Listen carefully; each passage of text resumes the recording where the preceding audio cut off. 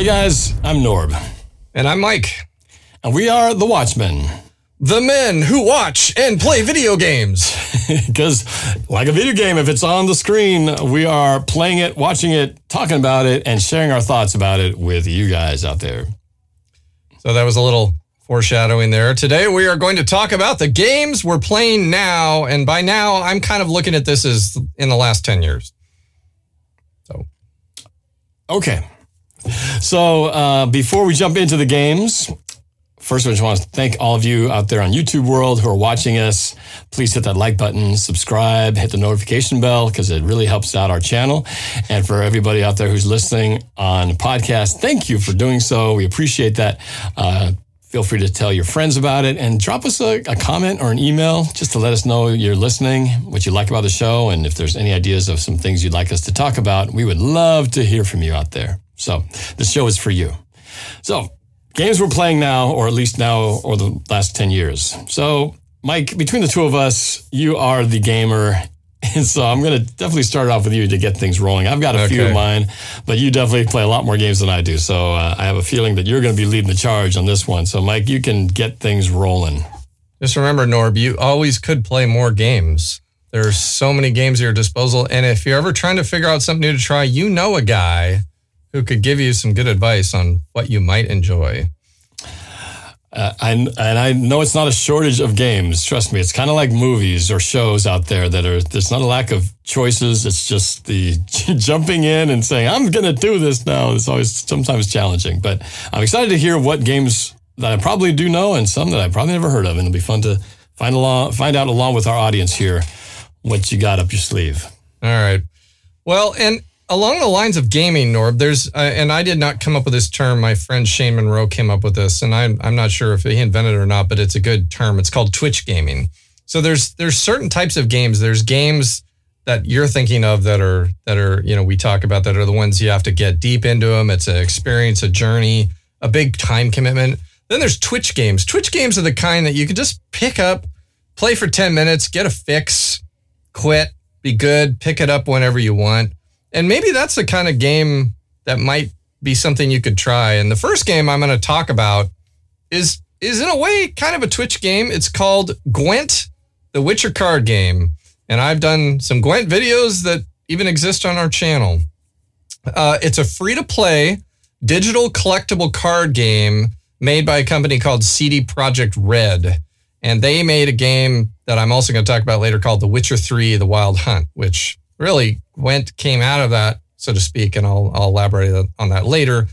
You can play Gwent on the PS4, the Xbox One, or the PC, or your Android phone, or your iPhone, which is cool. You can play it anywhere, and you have a free account with Good Old Games. That's all you have to do is set that up, and you can start playing.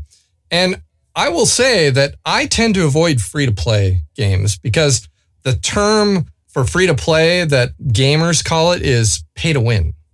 That's what gamers call free to play games because, of course, you're going to put some money into it at some point if you want to. But as I've played Gwent, I have learned you truly can play Gwent and get good at Gwent without spending any money.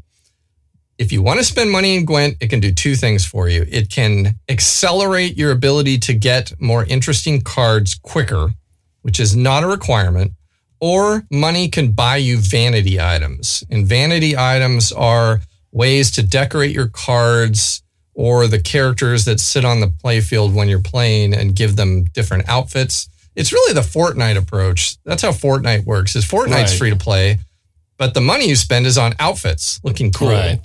And I'm good with that because really what it means is if you want to spend money to look cool, you can. If you want to spend money to get some different cards quicker, you can. But it doesn't mean if you don't spend money, you can't be good at it. And I like that. So I highly recommend Gwent as something to do because, and again, other gamers I know, when I tell them about Gwent, they said, oh, that's pay to win, isn't it? And right away, condescending tone. And I try to say, no, it's not. But I can tell they're already convinced it is. And I thought, well, it's too bad because I guess sometimes you have to get into something to learn what it is. But, you know, Norb, thinking about Gwent, I was thinking about this the other day. Gwent has been such an experience for me because it is so different than the typical games I tend to play, which tend to be shooters, role-playing games, exploration type stuff. Whether you got guns or swords, I like puzzles, stealth. Gwent is a strategy-based card game that you play against real opponents. Always. You never play the computer. Always real people out there in the world. And playing other human beings is a whole different experience in itself from when you play the computer. And I challenged myself to try to succeed at getting good at this game because it was something I wasn't comfortable with. Meaning I have friends that are really good strategic thinkers. They play a lot of board games. They're good at it. And if you play board games, you have to be a good strategic thinker. Even when we grew up, whether you're playing Sorry or Scrabble or the Star Wars Escape the Death Star game, there's strategic thinking involved, even if you're just playing cards, poker. So this is a game where you play cards, but the cards have powers. They have different points, and you can war with other people's cards. You can destroy them. You can kind of basically secure them. And it's 3 rounds, and there's a strategy sometimes to pass on a round to play later. And there are so many cards that you can eventually get that do all kinds of different things. You can build decks based on strengths, and it has been so much fun. And what I want to share with you, Norb, though, is that I've realized there's the world of esports. Esports is a term. Do you know what esports means? If I say esports, electronic sports, is that the for video games is like a competitive sport out there? Exactly. They actually make people make money as professionals doing it, right? Isn't that what you mean? Like Dota, right? Defense of the Ancients.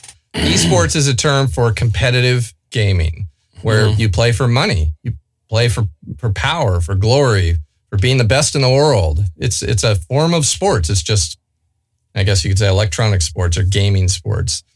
But Gwent has its own esport competition. The best Gwent players in the world play for money in big tournaments. Okay. And I have played some darn good opponents. And the way Gwent works is you have a ranking and an experience. And your rank is based on how many times you win and lose. Your experience just is based on how much you play. So as you gain experience, it can give you rewards to help unlock cards. But your rank is who the game will put you against. So right now I have a rank of 13. And so whenever I play a match, it's putting me against another 13 ranked person, which is good because when you start out and you're at a 1, they'll put you against a 1. So that's another reason. Low. One's like the lowest. Yeah, that's your beginning. That's how, it starts at 1. And I thought 1 was the like opposite top. of what Okay, you think. got it. No. Okay, all right. No, the ranking goes very high. Okay. So you moved up to 13. So I play against other players that are as good as me. And what I learned is when I started playing, I could win more matches based on playing people that didn't know what they were doing, even when I didn't know what I was doing. But now when I play, I am usually playing against much smarter opponents. And I have had to readjust even the way I play because the old ways don't work anymore. All these little tricks I could do, I get my ass handed to me time and time again by I make one mistake and someone will come in for the kill and just destroy me. And it's infuriating, Norb. I mean, you'll laugh. There's times I start kind of shouting at the screen because I'm pissed that I made a mistake and they're basically destroying me and I have to watch. And it's like a sporting event. It's like losing a football game. Sometimes I get so frustrated, and sometimes I've come back at the end to barely win. There's a video on our page where I did just that. I won in the final stretch. But the last thing I'm going to say about this is really a compliment to a certain type of opponent. And I say this in all respect to Asians. But when you play an opponent, they always have a username. So I'm Dirk182. So a lot of times I'll play an opponent and their name will be like, Smash Bunny 12, or or, Richter 6. I mean, whatever, random names. But whenever I have to play opponent and their name is entirely in Asian characters, they are twice as good, I swear. They are, and I don't know what it is, but the one thing I do see is in the big national tournaments, it's usually Chinese teams or other Asian group teams that seem to be the best in the world. And I don't know what it is in the Asian culture, but Norb, your folks are really intelligent, smart thinking card players. And whenever I play an Asian opponent, I usually lose. And it makes me try harder. So, well, I'm not Chinese and I don't play this game, so I'm not sure what the special trait is, but I don't know if it's a Chinese thing or Asian in general, but that is interesting, isn't it? I know that. Yeah. I remember when you did videotaping for that Dota show that was done locally here. I think I know at least one of the teams was all Asian. Was all we did a story on a Chinese team and how they've given their life to gaming. All they do is play these games all day. It's like practicing. That's their money maker. Yeah, that's how because there's millions of dollars on the line. It's another form of professional sports. Wild. But I will never be at that level. What I strive for is just to win some matches and maybe win more than I lose. And the other funny part of Gwent, Norb, that I think you could relate to because of your love of sports, that I find is a slight psychological thing, at least I've made it that, is at the end of a Gwent game, you have a choice to click on a GG button. You know what GG means? Good game. Good game. So if you click on the GG button, you're basically saying good game to your opponent, and by giving them a GG, they get 5 card crafting points. And as you build card crafting points, that's how you can make new cards. So you're encouraged to GG because the more you do it, you're helping others. And by giving a GG, you don't lose anything in the process either, right? No. It's just kind of free goodness that you're giving, right. Free goodwill. Okay. But there is nothing more infuriating when I play an opponent and they beat me and I send them a GG and they don't send me one. Oh. It's like I extended my hand to shake their hand at the end of the match when I lost. And instead of them shaking my hand, they put their hand behind their head and walk off. What does that mean if they do that? Well, to me, what it means is they're basically saying, I kicked your ass and you're not even worth giving a GG. And it's irritating. It's infuriating. And so I've adopted my own strategy is if I lose, I will not GG until I get one first. Because too many times I've GG'd when I've lost and I don't get one back, and it just makes me mad because I'm already mad that I lost. So is it usually the people who win that don't GG you? What about when you win and the other person loses? Do the losers not GG you as well? No, plenty of losers have GG'd me right away. So it's more of the winners, like they're too good to GG you. Like, you were so easy to beat. I'm not even give you the credit of that because you were such a loser. Yeah, that's what it makes me feel like. And it's interesting to have that psychological side of it. It's not even the game itself. It's just, it's really that psychological part of shaking your opponent's hand after a match. And I figured you could relate to that because we go through that with sports. It's like when you lose a volleyball match and you're mad. I mean, sometimes you're probably not thrilled about shaking hands with the other team, right? Rather just leave. Yeah, but you have to do it. It's a sportsmanship thing. But yeah, I guess that's it. It's a sportsmanship deal. But how would you feel like if you lost and you reached your hand and that person on the other side psyched you and didn't shake? I mean, it just pissed you off. Yeah, it'd be pretty.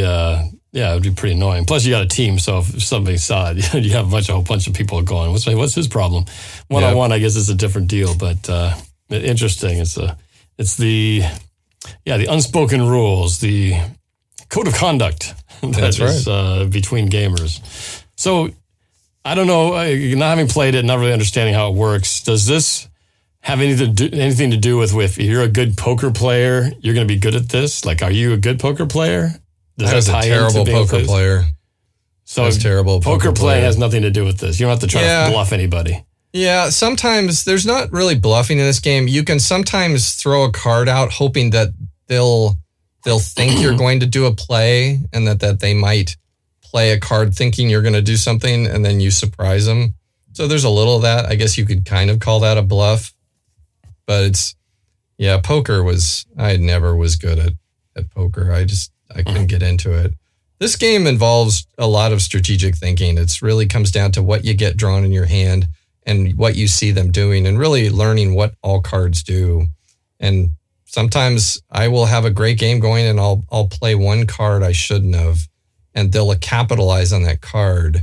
And next thing you know, I'm losing.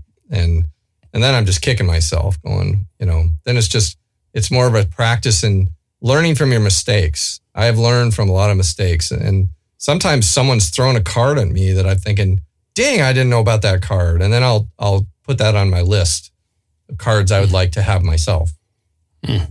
So, but the great thing about Gwent is a typical game is about 15 minutes. And so sometimes I'll log in and just play one game. And so I had 15 minutes of kind of sometimes I'll do it when I'm rendering a file or something. And it's just a way to pass the time.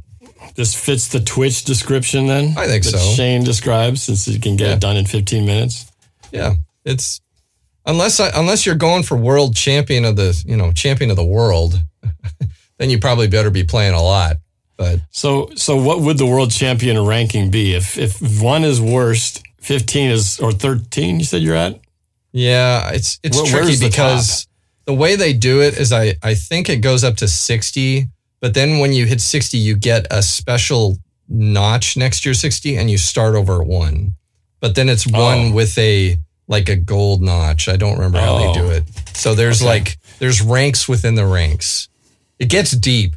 No, that gets complicated. It's not as easy as just saying, I'm number 1, I'm number 452. It's I'm 1C, I'm 5 Delta or something. Huh. So you're 13. I'm a 13 rank. Long road to climb. Yeah. That's pretty good. Yeah, and I keep wondering when I might go to 14, but unfortunately, right now I'm probably only winning about 40% of my matches. So competition's tough. It is, and I have to go back and try to figure out what am I doing wrong, or how can I change my deck to make it stronger. And it's tricky because there are so many different types of attacks you can have, and so I try to build decks that allow me to combat anything someone else is doing, but it comes down to sometimes how they draw. So I like that random element. It doesn't make it a guaranteed win for anyone. So, right. It's always the luck of the draw of the cards. It's been a lot of fun. They just released a new expansion today called Master Mirror that they've introduced, I think, 70 new cards. So I'm excited to see what the new ones do and start to work with those. And so I wanted to talk about Gwent first, just in case people drop off later in the video. At least they heard me talking about Gwent. So. And if you want to see it in action, you can watch one of our other videos, watch Mike play a sample version of Gwent and see how a game actually plays out with him being victorious. Have you only done the one, or did you do a second? I did two. One of them I win, one of them I lose. Okay. So. All right. So you can see both sides of his frustration and victorious scale. There's definitely the thrill of victory and the agony of defeat. And a couple times I've had some awesome come from behind wins, and I was thinking, God, I should have been recording this one. This would have been a great one to put up there to show how I came from behind, but just got to. Yeah, you never know when that moment of greatness is going to come, and sometimes you're just not hitting record when it does. Yep. So what do you got? All right. Well, like I said earlier, I don't have much of a list here. These are pretty middle of the road games that a lot of people play, but it is what it is. So I'll start with a game that I'm not really playing this that much. It's just one of the games I have played, and I plan to get more involved in it here in the next few months, hopefully. And of course, that is the Madden NFL game. Mm-hmm. Most of you all know this. And, if you're any kind of an NFL sports fanatic. So known as John Madden Football until 1993, it's an American football video game series developed by EA Tiburon for EA Sports. It is named after Pro Football Hall of Fame coach and commentator John Madden and has sold more than 130 million copies. It also currently is the only officially licensed NFL video game and has influenced many players and coaches of the physical sport. Among the game's features are detailed playbooks and player statistics and voice commentary in the style of a real NFL television broadcast. As of this is dated, man. As of 2013, the franchise has generated over $4 billion in sales. Okay, I need to check my facts. Okay, so 7 years ago, this had made $4 billion in sales. So needless to say, I'm sure it's a lot higher now. But NFL, I've kind of just had some brushes with this. I've never really gone all the way in, so I can't really say I even know this game that well. I think the last time I played it was when it was 2017, but I do want to jump into it and get the latest version of it. But I'm a big Seahawks fan, as most people know, and so I've been playing different football sports games since the 80s, and it really is amazing is how good this game has become in terms of the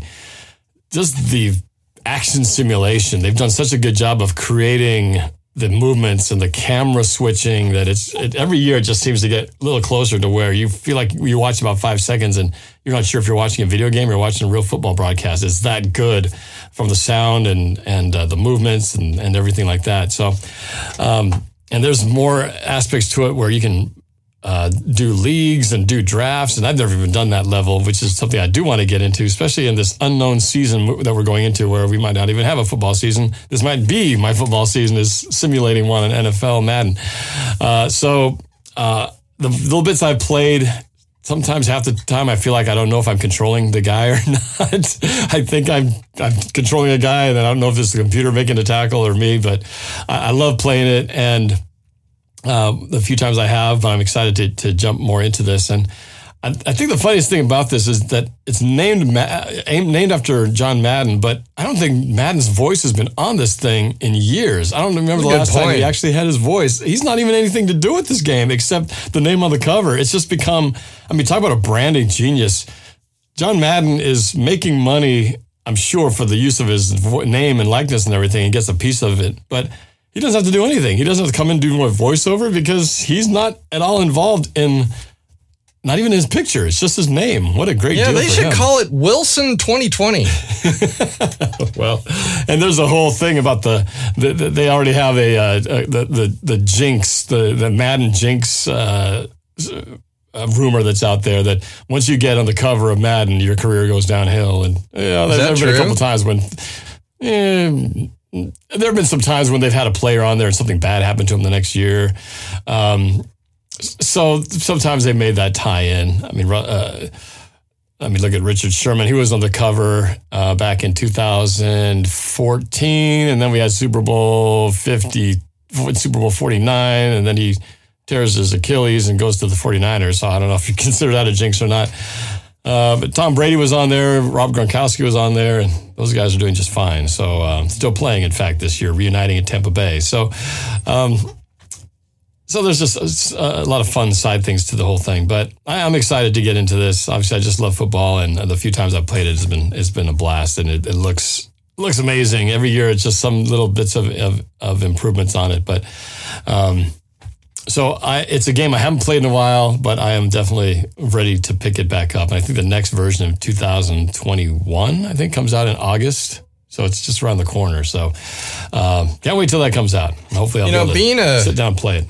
Being a gamer, I respect all games. And I have wanted to really try to get into a sports game because it's the one, I've tried some tennis, I tried basketball, and I've tried the football. And the hard thing about Madden for me is when I start playing it, I realize it's very complicated.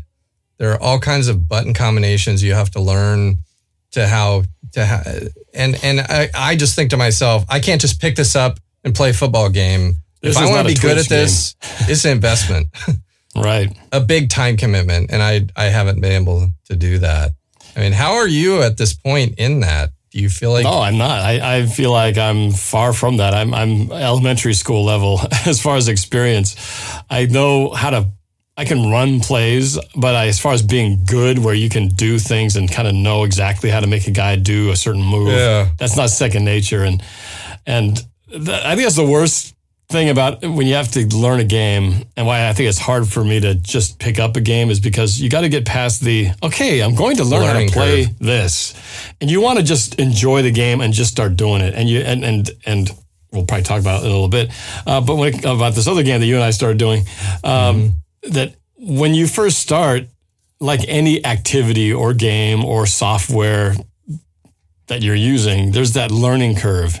And once you have to go past the learning curve to where you're not just know how to do the buttons, but you actually can do it without looking and thinking, and you're just like reflex. It's just like breathing. You just go, oh, I'm doing this, I'm doing that.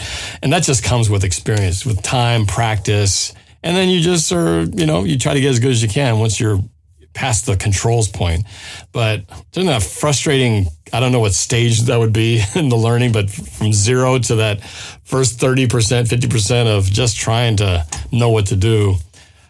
It takes a while. It's not sports talk football. Yeah, I mean, even I can play yeah. sports talk football. It's like pick a play, just hit the button to pass, and even there's techniques that you got to know. Like, do you hold the button down or just tap it? Little things that give you the edge. And but the more complicated the games, the more difficult the entry into being good at them are. And I think that's why it's always the turn-off part with starting a new game is knowing that, oh man, this looks like a lot of fun, but I'm going to have to spend weeks getting to a point where I can be good and enjoy myself as opposed to struggling on just trying to remember what controls do what and learning how the game works. I think that's the big challenge. These games are so complicated and there's so many levels to the world of what you can do that it takes that much longer to figure it out. It's not like Pong. Oh, move left and right. I got it. It's so much more in depth. So that's the challenge I see. Why it's hard for me to get into all these different games because it's a big upfront investment. But this is one I've dabbled enough with it, and I love the sport too much that I've got to get good enough that I can actually have some competitive matches with at least mid-level players and have a good time. Just don't want to go out there and get my butt kicked. So that's my goal anyway with my next round. My advice to you there is I think you should expect to get your butt kicked, but you'll learn from it. Because Gwent was similar. Gwent has a high learning curve. I should have said that earlier. You can't just start playing. You start playing Gwent, but you realize really quickly there's a lot of cards that do things you don't understand. And I had to work through that. And it was frustrating. At times I'd get cards played and it says, this card has harmony. And I think, what the heck is harmony? And I'm reading it. It says harmony is when you play a card of like value but different class. I'm thinking, what the heck? Now I get it. I have no idea what that means. Now I get it. But at the time, though, I'm reading that, trying to understand. In the meantime, my timer's running down and I got to play a card. And it was hard. It is hard. Tough. The few friends I got to play Gwent, most of them have fallen by the wayside because they couldn't get through the learning curve. They I could hear it in their voice. They were too frustrated. And I think playing Madden, I know if I tried to play it, it's one thing to play the computer, but you really want to play other people. And that's the kind of game that the fun is, I think, playing someone else. I mean,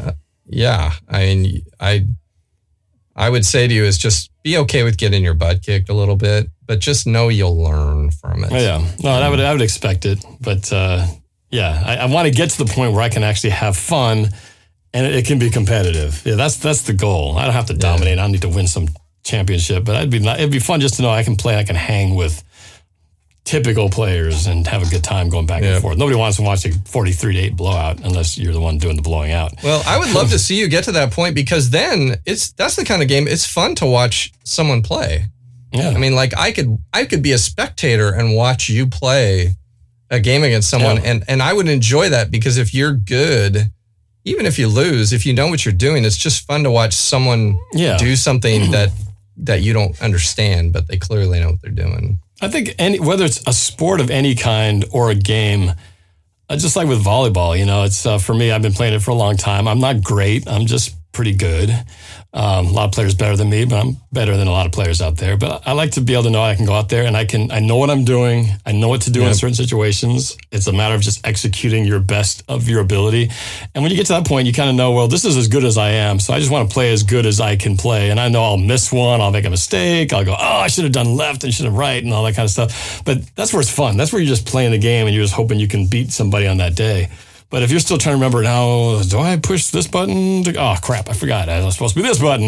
That's where it's still aggravating because you don't even know how to walk and move and shoot and do all those things without having to think about what button's doing what. So that's anytime you can get to any level of that where you can just do it, play it, and just have fun competing. That's a great time. So we'll see. Technically, when I look technically at those sports games, like whether it's football or basketball or soccer, what I'm always studying is when they're running or switching positions, like juking to the left and right, I'm always watching their feet because in video games, sometimes their feet will slide. And that takes me out of the realism when I see them running, but their feet aren't firmly planting. You're on just the talking ground. about the realism of the graphics, right? Especially in basketball. Like, watch a basketball video game. Just watch some video of it and watch the guys. When you play basketball, you do a lot of switching directions, a lot of very complicated moves with your arms and legs. And the basketball players in these video games, watch their feet and see how well their feet stay planted when they're moving around. And usually they still are sliding a little bit. So that's my gauge. When are they going to hit the point where the feet always are planted when they're running or moving or dodging or even tackling? Sometimes when you see a tackle in a football game, it's like there's this weird, unrealistic way the body kind of slides a little bit when it hits the ground. Yeah. So as much as good as the movement has gotten, there's still little giveaways where you can tell that something's not quite smooth. There's the transition between the run to this move, and it just isn't quite natural. Why your brain tells you this is not the real thing. Maybe someday they'll get to that point where you just cannot discern the difference, and that would be pretty awesome. But yeah, it's there's those little giveaways. But when you consider how good it is now, it is fun to watch because you can watch it and just appreciate what's happening because it looks like a real game. So it's pretty amazing. I would have loved to be able to go back in time and show myself 40 years ago, hey, you want to see a sneak peek at what video games are going to look like 40 years from now when you're an old guy? I'd be like, oh my gosh, I can't wait 30 years for that. That's too good. No more. It's beginning to snow. Yeah, and that was only 20 years ago. Yep. But how far it's come. So we'll see how that goes. Well, I would like to watch you play Madden sometime, so keep at it. So then, well, my goal is, because I did one against the computer. I simulated Super Bowl 51 when it was the Patriots against the Atlanta Falcons, and I was playing the Falcons because, of course, I needed to beat the Patriots. And in my simulated game, I only had one play that was working. It was passing to Julio Jones, the same play over and over again. And finally, I went to the well too many times and threw it to him and got intercepted and lost the game to the Patriots. It was the computer at the time. So, and in the end, the Patriots did end up winning that Super Bowl, not in the same fashion that I did, but they did win. So that was kind of that was my first attempt to do something like an online playing. But I want to get to a point where I can actually do it on my channel, play some players live, and have it be the video, and it'd be entertaining enough that people would actually want to watch it because it's actually good. So that's the ultimate goal. So keep you informed. I'm down. You got a fan, man. I'd like to watch you too. I think it'd be fun. For me. I'm pretty fun watching just Seahawks play. If I could watch be on camera playing the Seahawks and being in control of the game, I'm sure the emotions will be quite extreme. So, well, the fact that this fall's football season is in jeopardy, and it seems to be that all fingers are pointing to no season, maybe this would be something. Maybe this could help you focus to think that, well, if there's no season, then I can have a season. That's kind of what I'm preparing for. Is that this could be the pseudo replacement season if we can't do a real one, if things don't improve enough for the games to go on. So this would be the next best thing for me. So. Yeah, we shall find out, but I'm definitely going to pick it up and jump into it once the 2020 version comes out. So the next game on my list, I have a feeling you're going to mention it, so I'm going to skip it and go to something else. So another game on my list is from 2011. It's called The Elder Scrolls V Skyrim, which is, for many years, I said the best RPG, which RPG stands for role-playing game, the best RPG ever made. It's an action RPG playable from a first to third person perspective. You can freely roam over the land of Skyrim, which is an open world environment. It's got wilderness, dungeons, caves, cities, towns, fortresses, people. You can ride horses. You can catch rides. Eventually, you can do other things that I will not mention to get around, which just in case someone wants to play and not know what happens. I'm trying to be a little, be mindful of that. The world is populated by NPCs. Norb, do you know what NPC stands for? I think I do. Is it basically the robot-controlled regular people, civilians out there? That's right. Just I forgot the acronym though, because I know that's what that movie coming out with Ryan Reynolds is about. That's right. But I forgot the name of I forgot what that means. Means non-player character. Non-player character. Okay, I totally forgot. Yeah. Well, yes. NPC. So Skyrim was released on a kind of a cool day. It was released on 11/11/11, November 11th, 2011, which is in itself something that I think they made a good decision there, because I will never forget that 11/11/11 was the day that Skyrim came out, and I picked it up for my PlayStation 3. I had some friends over that night, and we played, and I remember one of the first thing my friend says, "Why the hell did you buy this game for the PlayStation 3 and not for the PC?" And I said, "I don't know. I think I was just in a console gaming frame of mind, and what I did not realize is that was probably the stupidest, worst mistake I ever made, was to get the PlayStation 3 version of Skyrim." Because what happened is after the game had been out about a month, on all the forums, people were talking about that the PlayStation 3 version of Skyrim was the worst version of the game. And it was developing a bug where the further you got in the game, the bigger your save file got, the more corrupt it got. And eventually it could take 15 minutes to load your save. Oh my gosh. And when you'd leave a room and go into a room, it would take 5 to 10 minutes to even just load an area. And I was reading about it, and they were saying that when your save file hits this size, you're probably going to start to notice a slowdown. And I kept thinking, I hope that doesn't happen to me. Well, it happened to me. So after putting 40, 50 hours in the game, I gave it up and got the PC version, because it was over. It was sucked. And you know, what really sucked is they couldn't fix it. Yeah, usually they get a patch and stuff for that kind of thing. And, you know, politically, when things like this happen, it's like, again, gaming companies can be just as bad as anyone. They won't publicly admit there's a problem. They don't want to do it, because if they admit it, then they're afraid everyone's going to want a refund, or they're going to get sued. And so they're very careful politically about what they say is wrong. And so it sucked, you know, and Bethesda's a great company. I mean, again, Skyrim is one of the greatest RPGs ever made, but I was very unhappy with the PlayStation 3 port. There's nothing to do for the game itself. It was just the port. So I switched over to the PC and everything was great. And then I played the game, through the end of the main quest, and there's still plenty of quests I didn't get to, but I put a ton of time into that game. And the great thing about an RPG, it's kind of your own experience. And it still blows my mind, Norb, about how they make these tons of quests, and every quest has characters you talk to, which means they had an actor come in and voice those lines, and someone wrote the dialogue. And we're talking thousands of quests. And, you know, you and I talk about, we'll bring someone in the booth and record them for 30 minutes, you know, for a 2-minute video. I mean, imagine if you had to record hundreds of actors playing multiple characters where they change their voice and accent to try to be different characters. I mean, imagine the pages of dialogue to get through. Yeah, no, it blows my mind in some of the games I have played, just how random little things that just have to pop up at some point in a very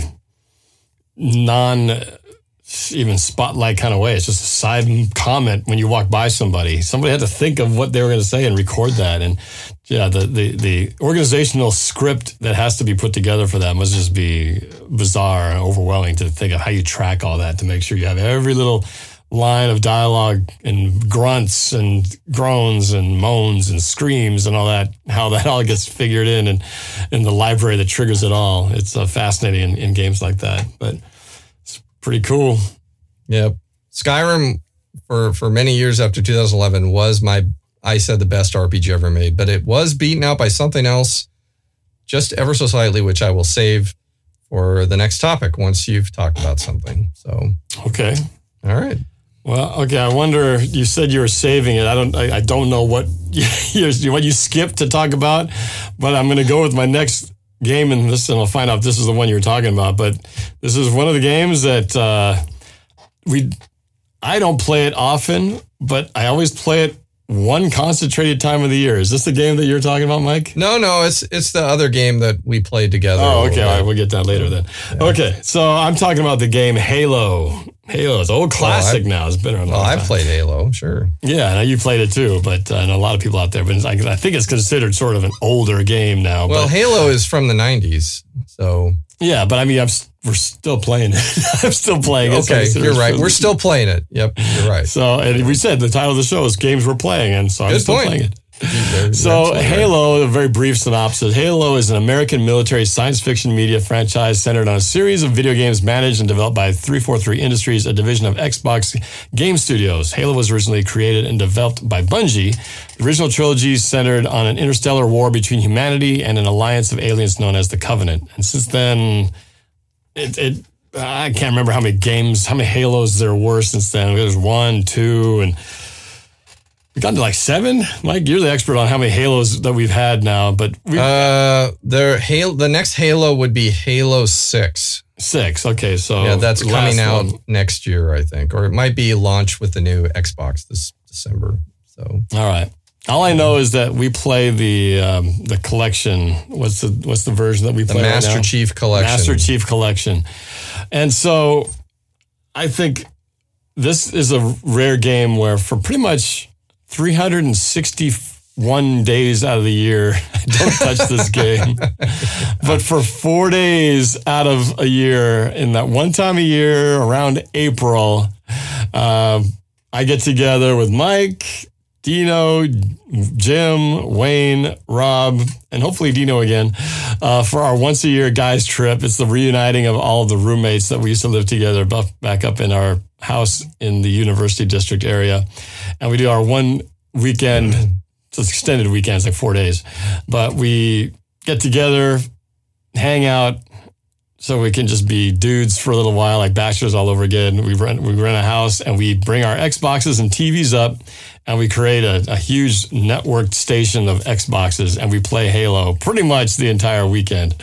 And so this is the one game that outside of those 4 days, I really don't touch it. It just sits on the shelf collecting dust. But for those 4 days, I get to relearn the game and go, what is this? How do you do this button again? And get reacclimated. And we spend a good 4 days straight killing each other in just one-on-one or just in a group death match. And to be specific, there's 2 parts of the game. There's the campaign and there's multiplayer. And we just play the multiplayer. We don't play the campaign. No, we don't do it. And there's multiple versions of games you can play in a multiplayer. We only play one. And that's standard deathmatch where you don't team up.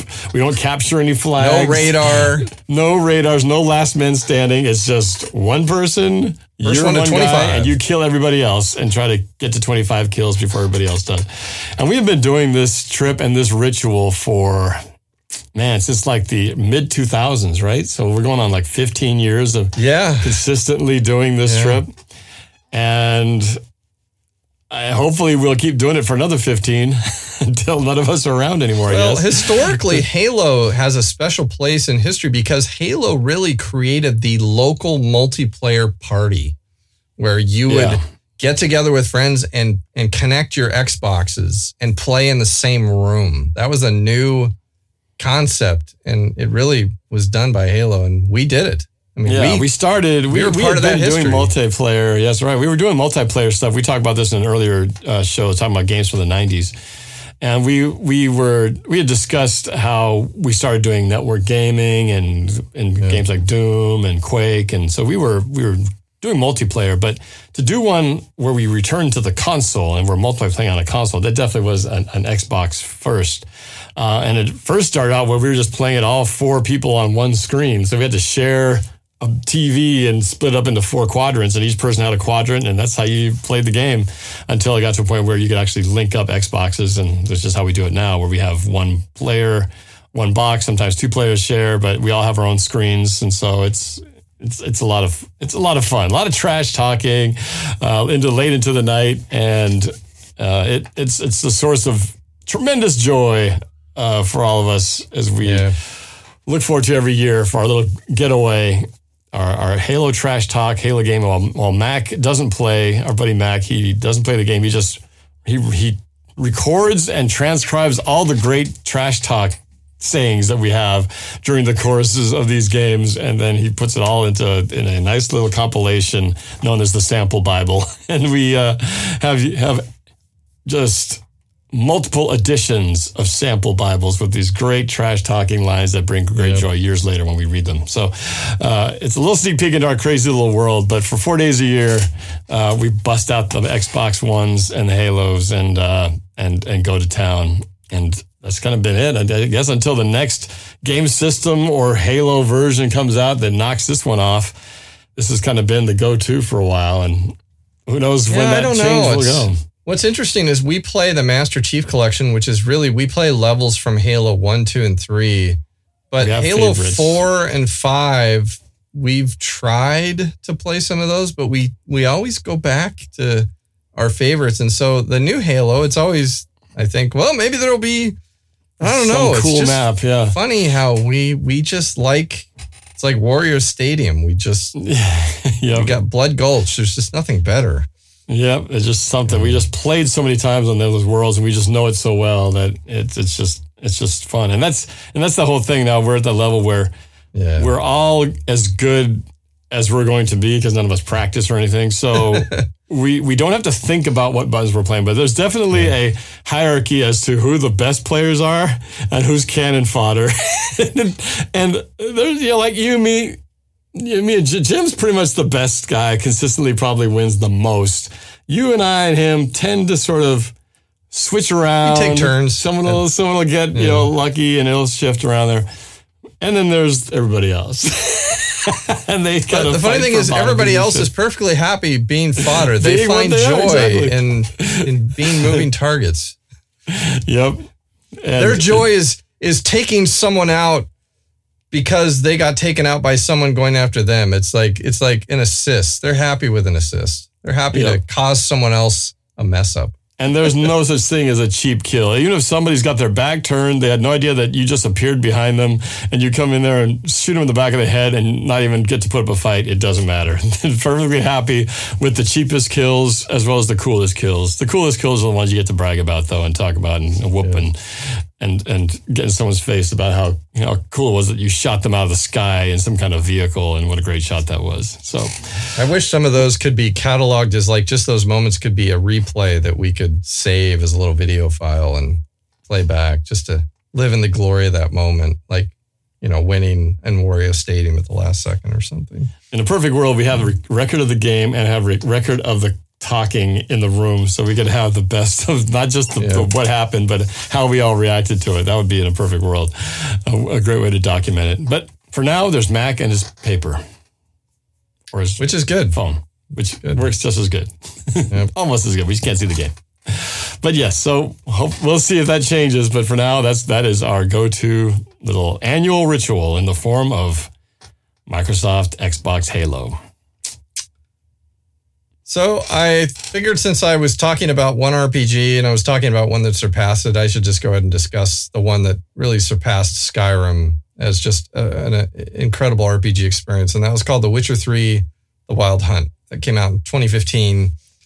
And it's another action role-playing game with your third-person perspective. So that means you see your character down in the lower part of the screen and you control them and go around. So it's not first person is where you don't see any character. You are the character. You just see your hands or the gun.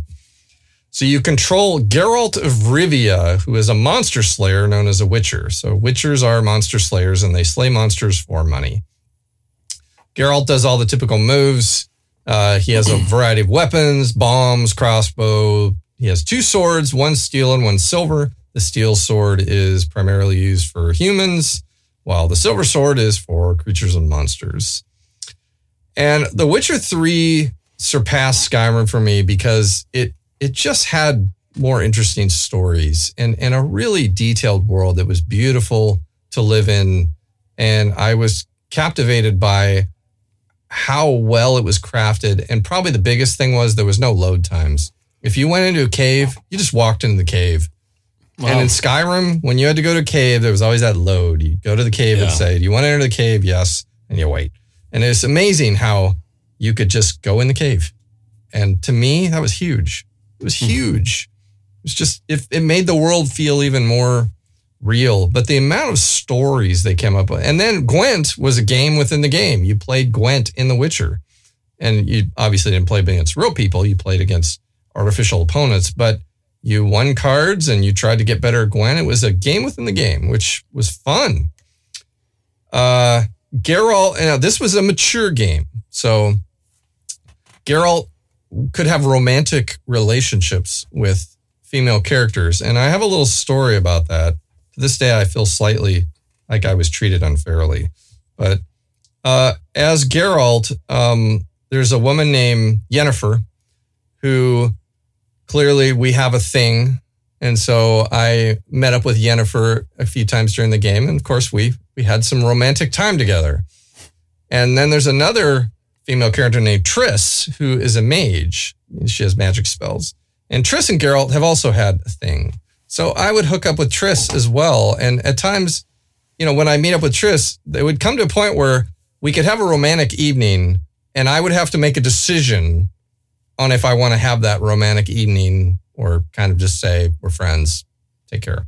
Well, I thought to myself at that point, when I had to make that decision, because I'd already been with Yennefer, and I thought, okay, Yennefer and I never discussed, I have my Dino hat on. We never discussed a commitment, okay? There was no discussion. I'm this guy. I have a lot of lonely nights. I wander this huge world alone at night. It's great to have the companion of a female. And okay, again, I got to ask you a quick question. Sure. Quick question. So this Triss and Yennefer, right? Yeah. These are computer characters, right? They are characters in the game, not real people. Okay, they're not like outside. Okay, all right, no. Continue. But they're important characters in the story. They're definitely a part of the story. Sure understand the perspective. Okay, so I made a decision to spend a romantic evening with Triss as well. And I thought, why not?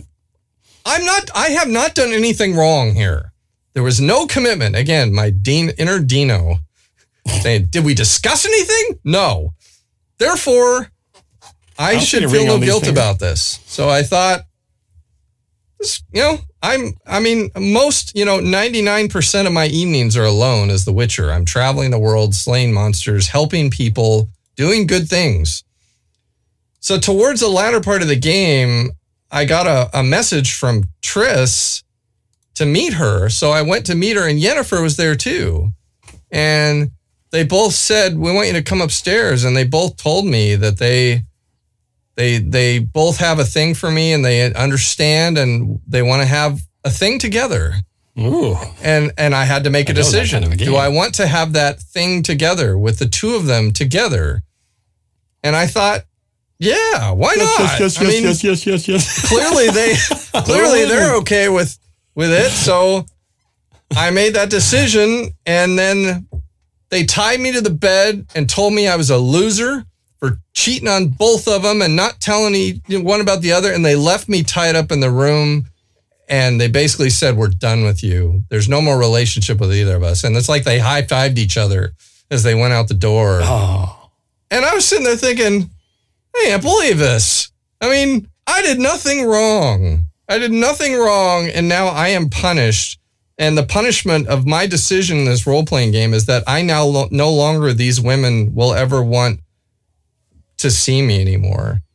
And so I was basically left to wander the planet alone like the Incredible Hulk. That sucks. Wow. For the rest of my days. And I just... So what looked like was going to be the best night of your character's life turned out to be the worst night of his life and the start of just being alone after that point. Well, and again, I could have said, no, thanks, this isn't a good idea. And who knows, that might have saved me. Maybe still hung out with one of them. Have hung out with them later. But I clearly was punished for my decision. And, that's a good role-playing game where you make decisions and you live with the consequences. Now, I don't agree with the consequences. I still will raise my Dino hat and say, I did nothing wrong. There was no commitment discussed with anybody here.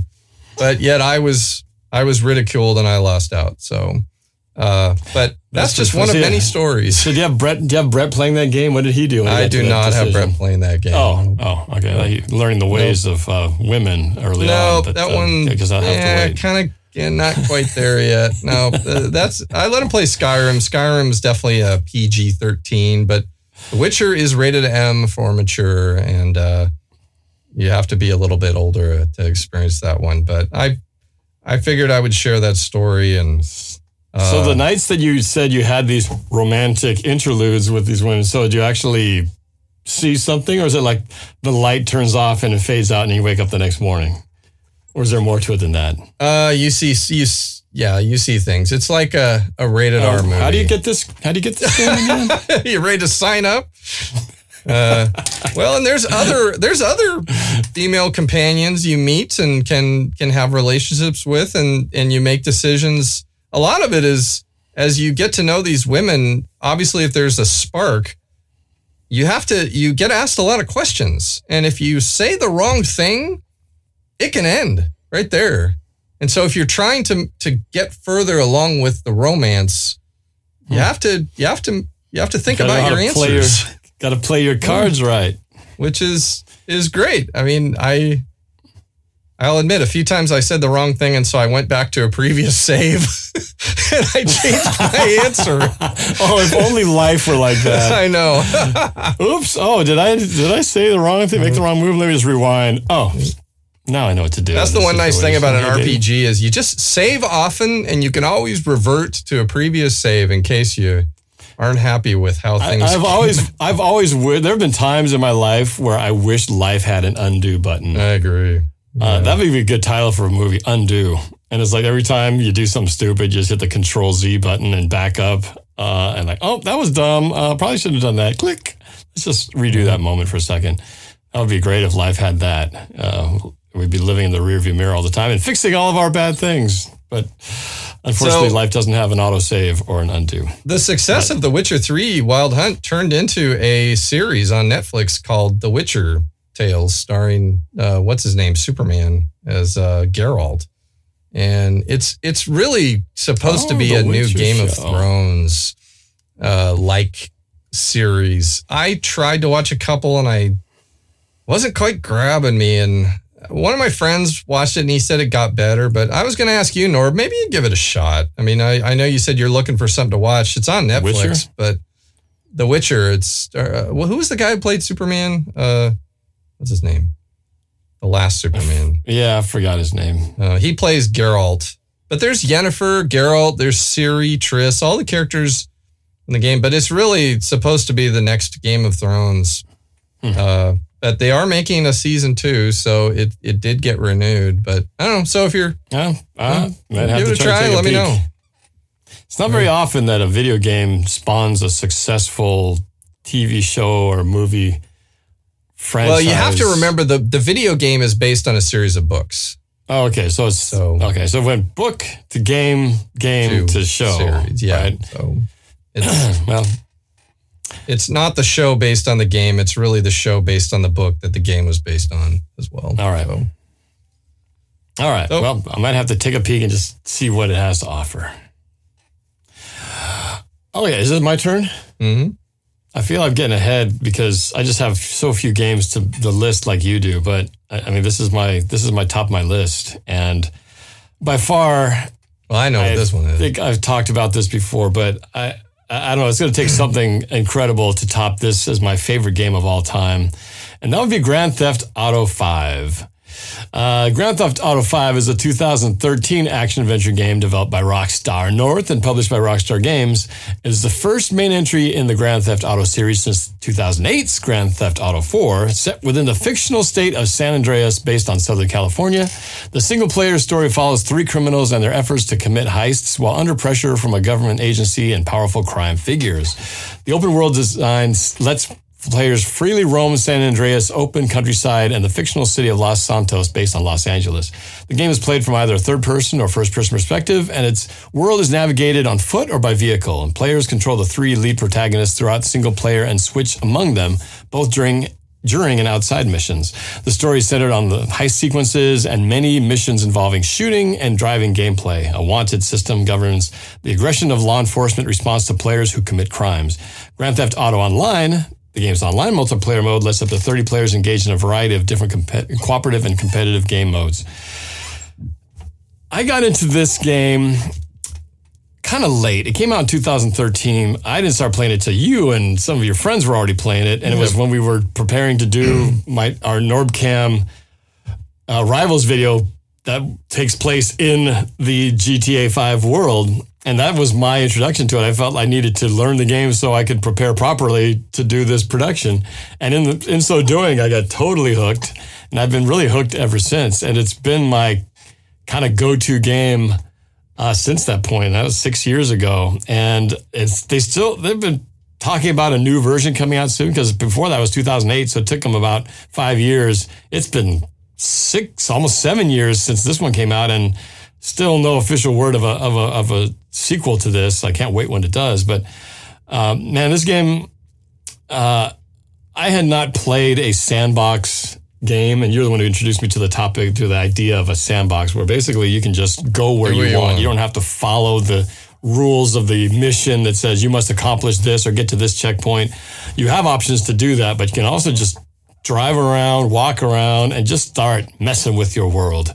And you mentioned the idea, this is the perfect game of a combination. You can do the long-term commitment to trying to get to the end or build things up, or you can do, like what you said, the Twitch experience, which is, I'm just in a mood right now where I want to, for 15 minutes, shoot a bunch of innocent bystanders and run people over with a car. I'm going to go ahead and do that.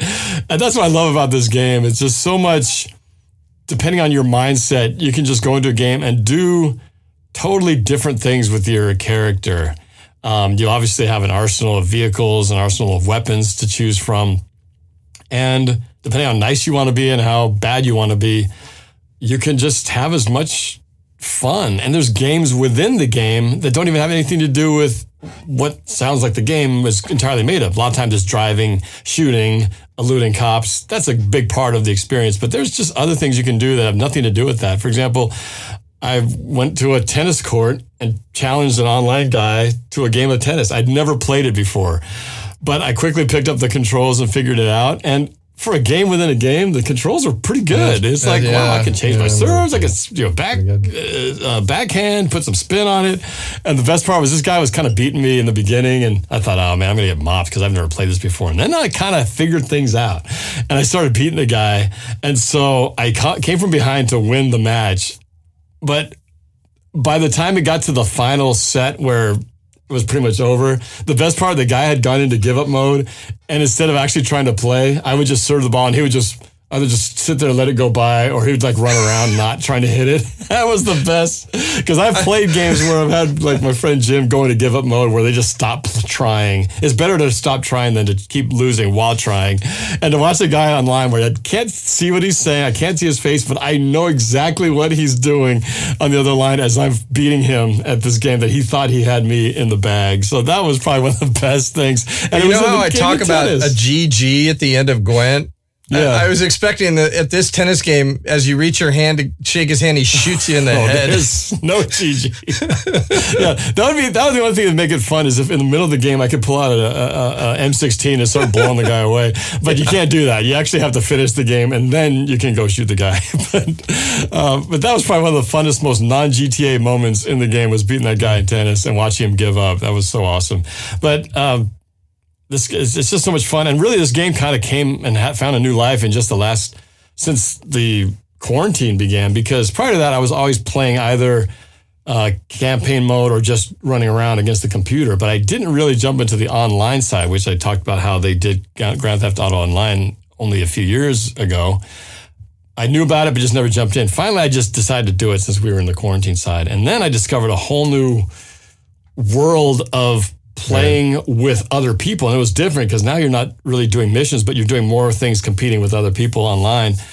And there were some great things about it, and there's some things I really hate about it. And what I do hate about it is that there are some people in this world, obviously a lot of people have stuff that's souped up, much better weapons, so you don't have a chance sometimes. But somehow there are some people who have flying DeLoreans with rocket launching capabilities. And these guys just fly around and can go anywhere. And I don't know how you could even take them down. Maybe there's some way, but I've seen a bunch of these guys, and it just makes the game sometimes just no fun, because that sucks. You can just try to run and drive somewhere, and it's all of a sudden, you're just blown up, and you had no chance to defend yourself, fight back. unless you have a DeLorean of your own. And I don't know how to get one of these things. So it's kind of just, any kind of game where someone dominates too easily and there's not even a close competition is not a lot of fun. So there was some nights where I don't even want to play that mode because it's just not even fun. It's not a fair fight at all. So there's some negatives to being in the online mode of things, but still, hands down, funnest game I've ever played. I'm so glad I finally discovered it when I did, because it's been a blast. I still to this day don't get tired of it. I've never even finished it. I've never gotten to the end of either the single campaign and I'm just starting the online version. So I feel like I got the biggest kick out of that video you posted of parking that bus at the top of that overpass and just watching people just drive off, like just funneling everybody off, cops and people. That was hilarious. It's hilarious. And you're talking about the NPCs. Yeah. This world has so many NPCs because you have cars, you have pedestrians, you have police officers, you've got EMTs, fire department, firemen, and they all have different motivations. But in that sample you talked about, it's on this video. You can actually watch it on this channel of me watching all these people fly off this freeway down into this to the street below, all careening into a big fireball, and the fire engines come in to try to put it out, and they blow up. I mean, it's such chaos, but it's fun to just watch all these little independent people doing their little things, and the computer somehow gives everyone their own life of what they should be doing in those situations, and it's fascinating to me. It's just that's what I love about this game. So many little things to details to look at, and yeah, it never gets old. Never gets old. Yeah, it was fun to see you. You got better at that game than I did, and it was fun to see you kind of really take to it and figure out all these exploits, as we call them, things you could do just to mess around. And that is a true sandbox. I mean, just play how you want. And I love all kinds of games, and there is a time where that's what I like doing too. There's another game we'll talk about later that I did that a lot. It'll be interesting to see what they do for the next version, because I mean, they've done so much already, but all I can imagine is they'll probably be putting it in a different city, another familiar city, like, I don't know, Las Vegas or New York or something like that. And that alone will be pretty cool to see, just to have a different world to explore. But what they've already created as elements in that world is already close to perfection. I don't know what they can do in the next level, but everybody always wants to see bigger. They just want to see bigger space, more to do, more interesting things. I'm sure they're working on it now, like you said. So, all right. Well, my next game I have just started to play right now, and it is a sequel to a terrific game from 2013 called, the game I've started playing now is called The Last of Us Part 2. And The Last of Us Part 1 came out in 2013, and I should talk briefly about that. But this type of game, it's called an action-adventure survival horror game. I think you showed me a bit back in the day. Wasn't that kind of a apocalyptic zombie-ish thing? Yeah. The Last of Us is really, to me, like playing The Walking Dead. If you like the Walking Dead TV show, The Last of Us is like that, except you're playing in a world of zombies and different levels of zombies, and you're trying to survive. And there's bad zombies, bad people, just like Walking Dead. That's why I like it. It's fun in that way. And really, what I have to nod my hat to, though, is Neil Druckmann. Neil Druckmann was the director of The Last of Us Part 1, and he's the game director of Part 2. And this guy, of all the people I've studied, he is the ultimate perfectionist. And he spends so many years directing a team to make these games like a true cinema game playing experience, where it's like playing a movie. I mean, the characters are thought out. Their dialogue is it's impactful, emotional. They play with your emotions playing this game. You care about these characters. And I tried to get you to play The Last of Us. I had you play it when we were on a trip together, and you didn't take to it. I remember you tried it, and it's too bad, because I thought for sure you would you would want to keep playing it because I know you like The Walking Dead, and that is like playing The Walking Dead. And I remember, I have vague memory of it, but I didn't jump in. It wasn't necessarily I didn't like it. It just didn't pull the trigger. But you're on the second one already now. Yeah, I've started it, and it's one of those games where I'm trying to savor every moment because I don't hurry along. I try to explore every nook and cranny. I try to look for all the little secrets they've hidden, and I'm taking my time because this is the kind of game where I'm not in a hurry to get it done because I don't want it to be over because it's an experience that I know I'm going to remember, just like The Last of Us. And the coolest thing about The Last of Us 2 is I've gotten just far enough to know most of it takes place in Seattle. So that's cool. It's a post-apocalyptic Seattle, so most of the city has been overtaken by vegetation and growth. You know, it's reclaimed.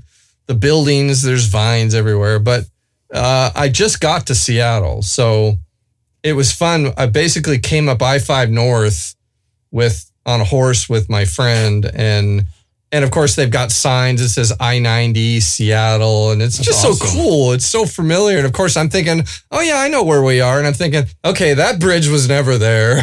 I was going to say, how much of the real downtown Seattle do you actually see accurate building representations? I think it's accurate. I mean, they've tried to map it out, but then they've taken some creative liberties with adjusting a little here and there. But it's great. I mean, and I just got there. I'm just getting started. I'm probably 5% into this game. So, but it's exciting that they picked Seattle as really the main hub of most of the story from what I know. Obviously, I've been very careful. I don't read spoilers on this game. I try not to read anything, but it's gotten 10 out of 10 reviews off the board just from game site to game site. And I've been waiting for this game a long time. So I'm still going to play Gwent, and The Last of Us 2, I'll just kind of just chip away at it, but I'm not in a hurry to complete it. So, but boy, yeah, they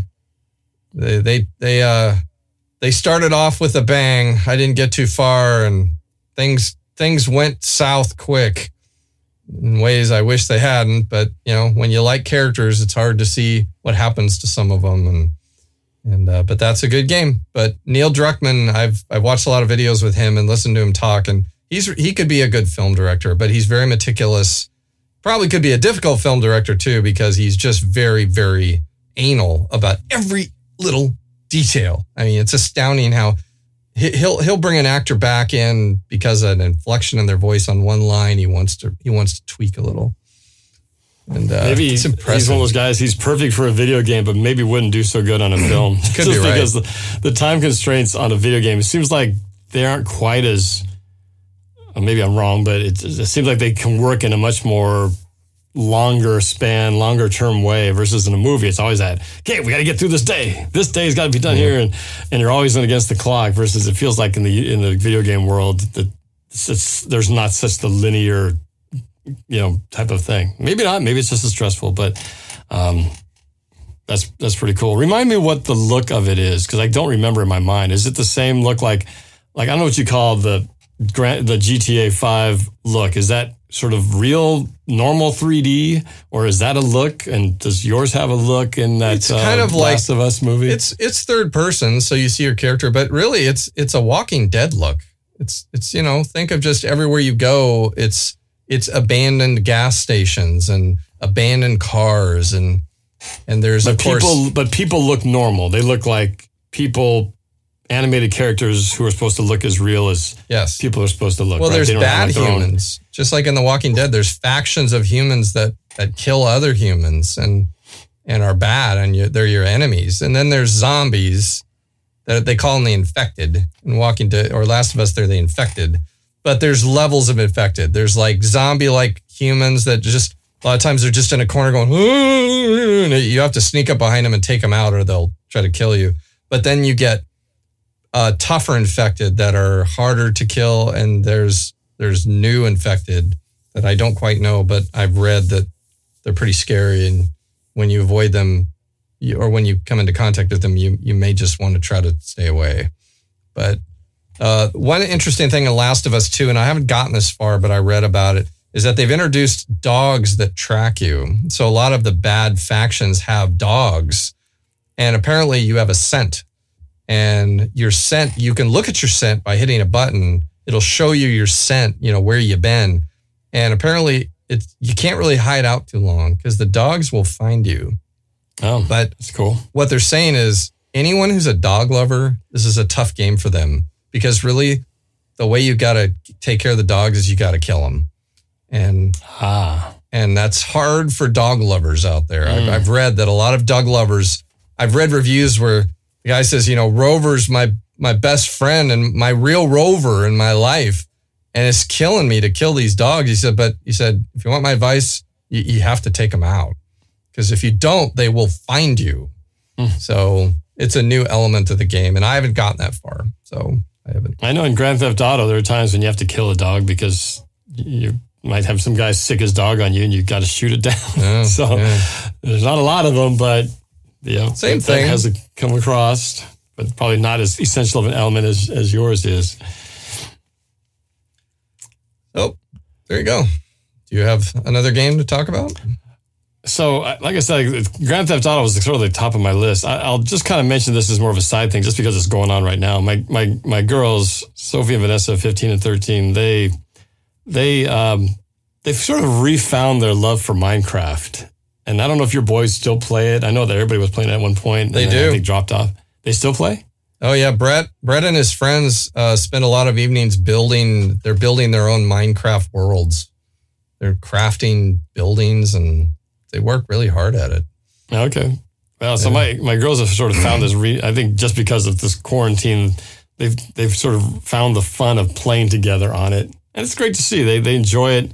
Vanessa's actually taken not just playing the game, but she has decided to write her own stories based on some of her Minecraft worlds. She likes to write, so she actually is. I haven't read the stories yet. She just won't let me look at it. She's, I'm still working on it. So she has these different worlds and these different characters in it, and that she's made stories of. So it's fun. They still enjoy it. They still have to kind of go to it and just have they don't play online. They just play the two of them, on the game system themselves together. But they can still go for hours and have a great time. Depending on, they might do the competitive thing where they're trying to kill each other, or they'll just play and build stuff, or they'll role play and pretend like they're characters in the show and act them out as they go. So it's neat to see them re-exploring that again, and then seeing Vanessa go into the writing, letting that be the inspiration for her writing. So that was something I'd not seen coming. So it's just fun to see that because of this extra time spent at home these days, it sort of forced them to go back to playing that because they hadn't played it in a while. And this kind of rekindled that love of that game. So it's one of the few games that they play as far as together. That's kind of like the only video game really. And occasionally a couple other games, but this is the one, definitely the go-to one that they enjoy doing. So Minecraft's still alive and well in our house. It sounds like it is in yours too. Yep, it is. A game I was going to mention that's Minecraft-like, if they ever get bored of Minecraft, you might ask them if they've ever heard of Terraria.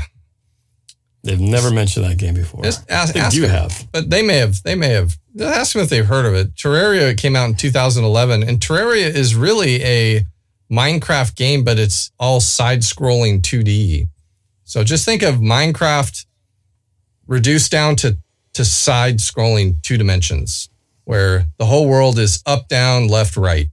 But it's like huge. Super Mario when it first came out. Super Mario, yep. Super Mario Minecraft. But you're a character and you can dig down there's all kinds of worlds underground. There's minerals, you mine stuff, you build houses, you protect yourself from bad guys. There's boss battles. You can explore, fight. So, do your thing, play with others. You can have others come into your world and you can work together on things. And that's another game Brett and Kyle really like to play. And I played a little bit. Byron really got into Terraria. He got into that really hard. So Terraria is ask them if they've heard of it. They might have. You can play it on the Xbox too. It's on the Xbox. All right.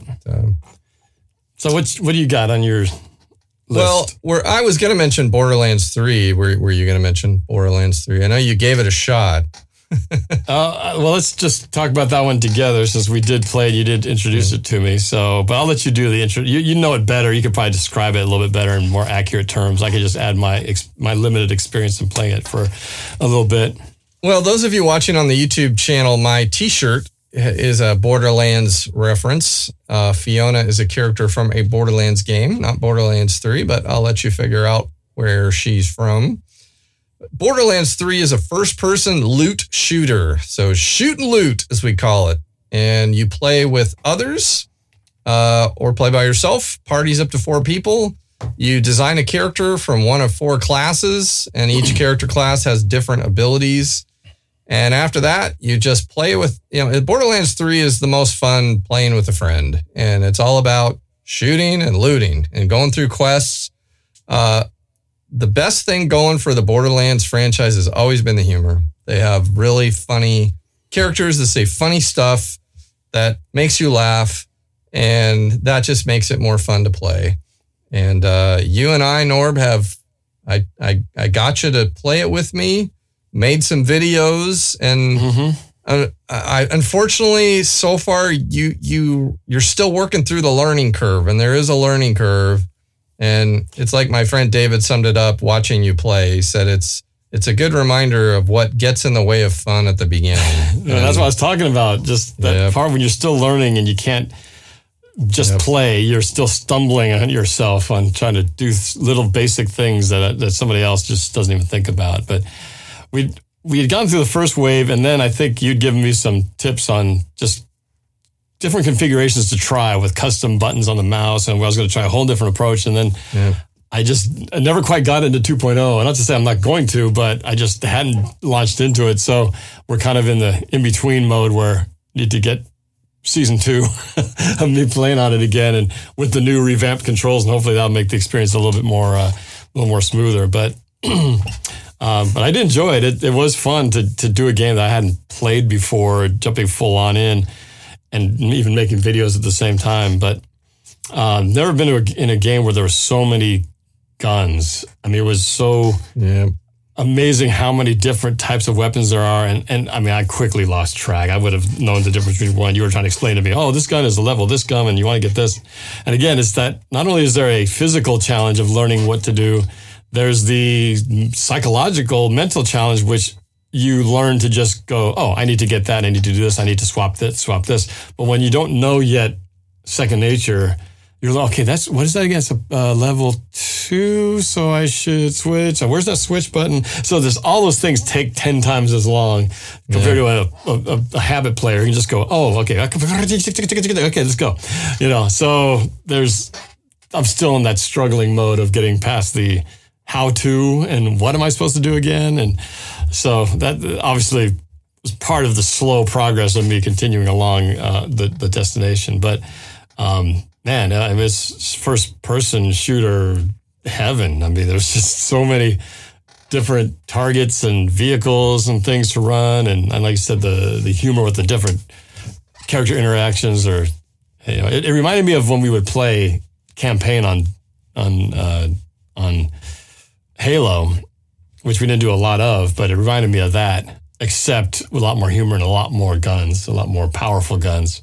So I'm looking forward to jumping back in there, trying out the new configurations, and hopefully that can get me past that hump to where it's like, okay, I can just and again, before we play together again, you really should just play a little by yourself. Right. Got to practice. Just give yourself that time to where you don't feel that pressure like there's someone else who's kind of waiting for you to, even though I was never waiting for you. I know what you were going through, but it gives you a chance to just figure things out a little bit on your own pace. So. Well, it'll make the time together played more rewarding, I think, than it is when there's more struggle than I think achievement in the process of, trying to make the most of this multi-hour session that you have with somebody else playing. So, but yeah, it was a fun game, and it's a cool look. That's why I was asking about the look of the other one, of the last ones, or what's it called again? Last of Us. The Last of Us. Because Borderlands definitely has a unique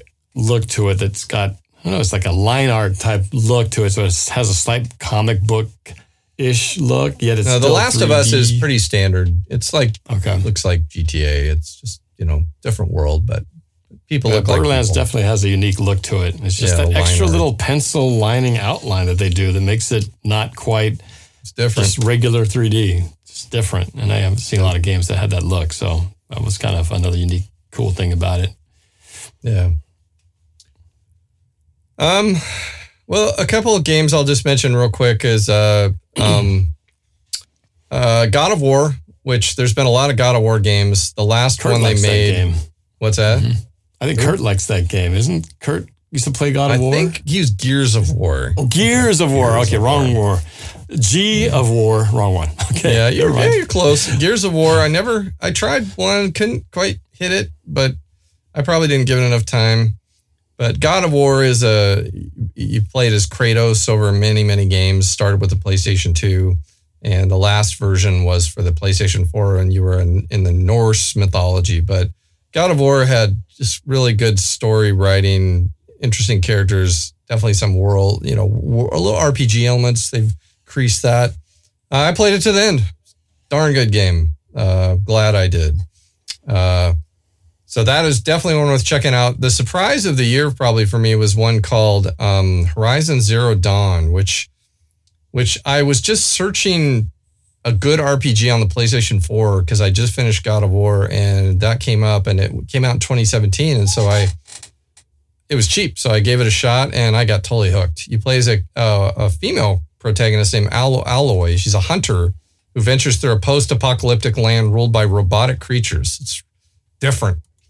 All the creatures look like creatures you'd recognize from dinosaurs to elephants, but they're all robots.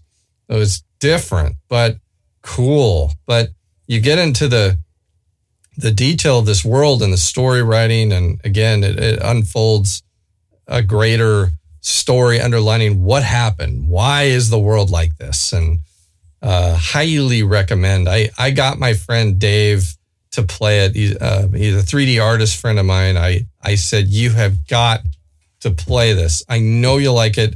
And I sent him a copy of the game. I said, you got to play it. And he did. And he got hooked. He played it to the end. I didn't even finish it. I got close and I read they're going to release it for PC in the next month or so. And I thought I might play it on PC because then I can get a graphical upgrade because I really like good graphics in games. So, I will revisit it at that point, but good game.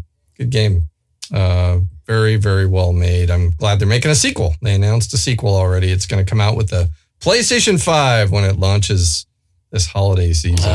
Okay. So that's all I have on my list except my dishonorable mention. Do you have any game you tried in the last 10 years, Norb, that just sucked? You gave it a shot and was like, this sucks. I'm done. Not really. I think I was just going to mention casually in passing that I realized, a game I did play for a spell, I was pretty into it. I don't play a lot of games, even on my phone. I know a lot of people have phone games, but there was a time when I was into Angry Birds. I never got to a point of playing to pay, but I did play Angry Birds, and, we all never knew how big that thing was going to grow to become movies and all the merch that came from that. And I don't know if it's still as popular now, but I did have a time when I was playing that a lot. I was, and trying to knock those things over. I was pretty addicted for a while. I haven't touched it in quite a while, but at the time it came out, I remember I was definitely hooked. And I never got into that trap of doing the pay for play games on the phone. And there's a ton of them. That one too, I think if you really got into it, you could have put money into it as well. No, but you know what sucks about Angry Birds is that you have to deal with those ads. There's no way. In the early versions, you could buy it and then it would turn off the ads. But now they will not let you. You basically are stuck with ads. And I hate that. I don't want ads while I'm gaming. And that's why I got off the Angry Birds bandwagon because I didn't like being forced to deal with ads. I hated it. And I read that they put a lot of stuff on your phone that tracks what you're doing. So I gave up on it because it was fun. Angry Birds.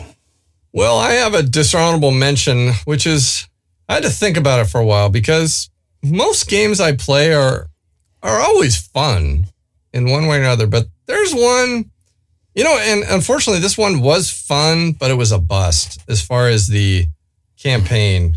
And that is a game called Just Cause 4.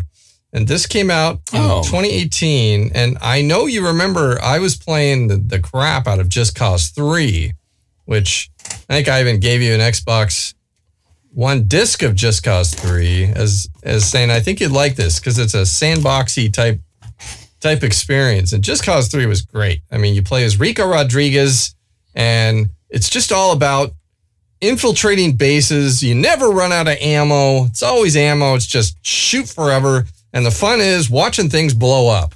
I mean, half of all the enemy strongholds always have big gas tanks. It's very convenient. They have these giant gas tanks at every enemy base that are just waiting for you to shoot up to be exploded. And watch them blow up into fireballs and take things with them.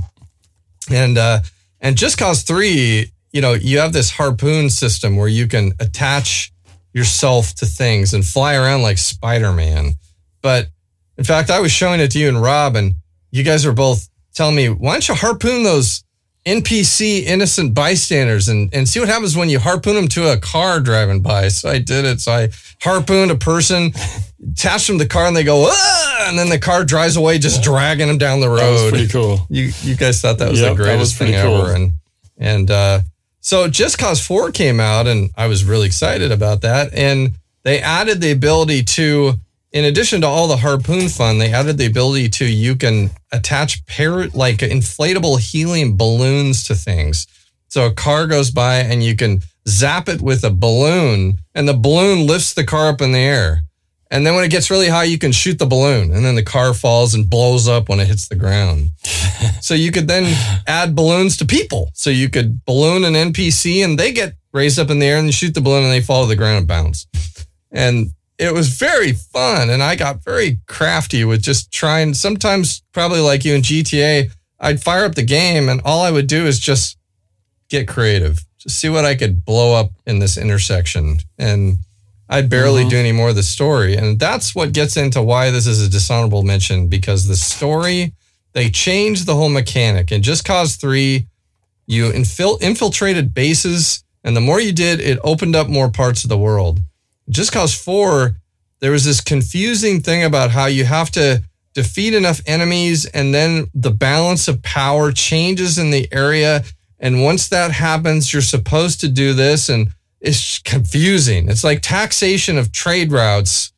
You're like, what? I don't understand. I just want to blow up that base and open up that part of the world, and then go a little further and complete these challenges. And in Just Cause 4, I didn't understand, and I wasn't the only one, because it was poorly reviewed, and all reviewers said the same thing. It's confusing, convoluted system of progression. And what it was, I guess they felt like they needed to change things up and make it different, and someone had an idea, let's do this, this will be cool. And we just wanted more of the same. It's like when they come out with GTA 6, you want to be able to do the same things you're doing now, but then maybe more. And Just Cause 4, unfortunately, or in a different world, you could do the same things, but you still want to kind of open up the world and progress through the campaign. I mean, you just do. And so sadly, it was a bust. I stopped playing it, and I wasn't the only one. So I'm guessing there will be a Just Cause 5. I have not heard, but I wouldn't be surprised if they come out with great fanfare and say, we've listened to the fans and we're reverting back to what you want. Companies love to do that. They love to, when they don't ever admit failure, but they love to come out and say, when they're ready, we're listening to you fans. We're doing what you asked for of us. They just never fixed the game that was broken. They just quietly said nothing about that. All right. Well, just the next one. Hey, we're doing what you guys want for this next one. But we're not going to admit we screwed up in the last one. Yeah, like you said, they don't like to admit that they did something wrong. Sounds like that's just what you don't want to ever do in the gaming world. Just Cause 3, Norb. I still recommend Just Cause 3. Is if you're just ever really bored with GTA, Just Cause 3, I know you would have fun, because you blow up a lot of stuff and there's great explosions. Well, it's funny that you mentioned Just Cause 3 because it ties into a project I was working on with one of our producer friends in California, and he was involved with doing these sort of side videos. Oh, that's right. To help promote the game. I think it was to promote 3, but maybe it was to promote 4. I don't remember the timing of when it was, but it was a series of shorts that involved blowing up real stuff. And I think it might have had some of the characters who voiced the show. Like, I really didn't know the game, so I didn't know who the people were who were in this video. But they would basically have somebody say, hey, guess what? We're going to blow up a bunch of bananas and see what that looks like. Yeah, let's go do it. So then they'd have a guy talking about all the primacord and all the dynamite or whatever they're using. And then they'd rig all these cameras, some of them with super high-speed slow-mo. And then they'd show these things blown up. Something that's really slow, and they just get an aerial angle, all these different angles of stuff blowing up. And my job was to basically mix and sound design the whole thing so the split explosions have this really cool, thunderous sound to it. It's a fun project. I mean, things blowing up. I mean, how can you go wrong with working on that? It was so we did several things. One was bananas, another one was a car, another one was a bunch of barrels and stuff, and then another one was some other bunch of things. But I remember the first one was the bananas one. And then they released it out, and I remember they got a bunch of flack because instead of being this cool, oh, that was awesome, it was like, how can you guys go about blowing up and wasting a bunch of bananas? That's food that could go feed some people, in another nation. It's such a waste. And so they got all this backlash. They had to take it down because the bananas thing, just watching all this fresh banana stuff just going to waste was, a lot of people went online and they didn't like it. So it was interesting how that kind of backfired on them, at least on that particular one. What do you blow up without upsetting anyone? Yeah, who knew that that'd be such a big deal? But yeah, that was fun. But that was related to the Just Cause. Did you do some music that sounded like, yes, we have no bananas. We have no bananas today. Oh,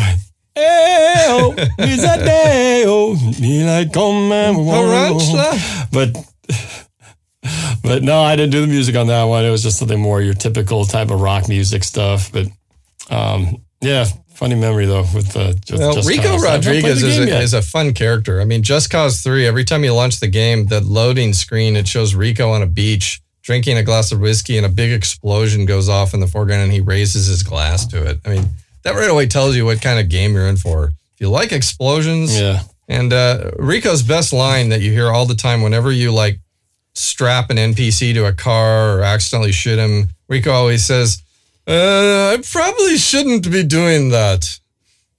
Then he does it all the time. So that's all he says. You don't ever get punished for any of that. He just says, I probably shouldn't be doing that. That's what we always think before we're about to do something bad. So, Norb, you could play it. You've got the disc. I might have to. It's fun. Try it on for size. Fun game. Because four was a bomb, sadly. So 3 was awesome.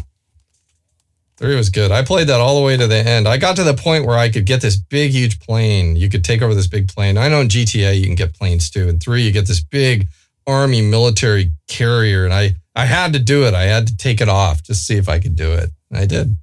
Took it off, flying around. Well, that was like the feeling for me. We tried so many times in GTA to steal the fighter jet, and we did it on some of our trips and couldn't do it, and got close and got shot down. Finally, I did it. Finally, I succeeded in stealing the jet, and man, that was a great feeling because I couldn't believe it. I stole the jet. It was incredible. I actually stole the GTA military jet, and I had to do it by myself. But when I finally got that jet, it was a pretty awesome feeling. Yeah. So I have it saved now. So I can always go to a game where I have the jet saved, and it's pretty fun to be able to drive over the city and just blow up cars with missiles and with guns and stuff. So it's pretty fun. Yeah.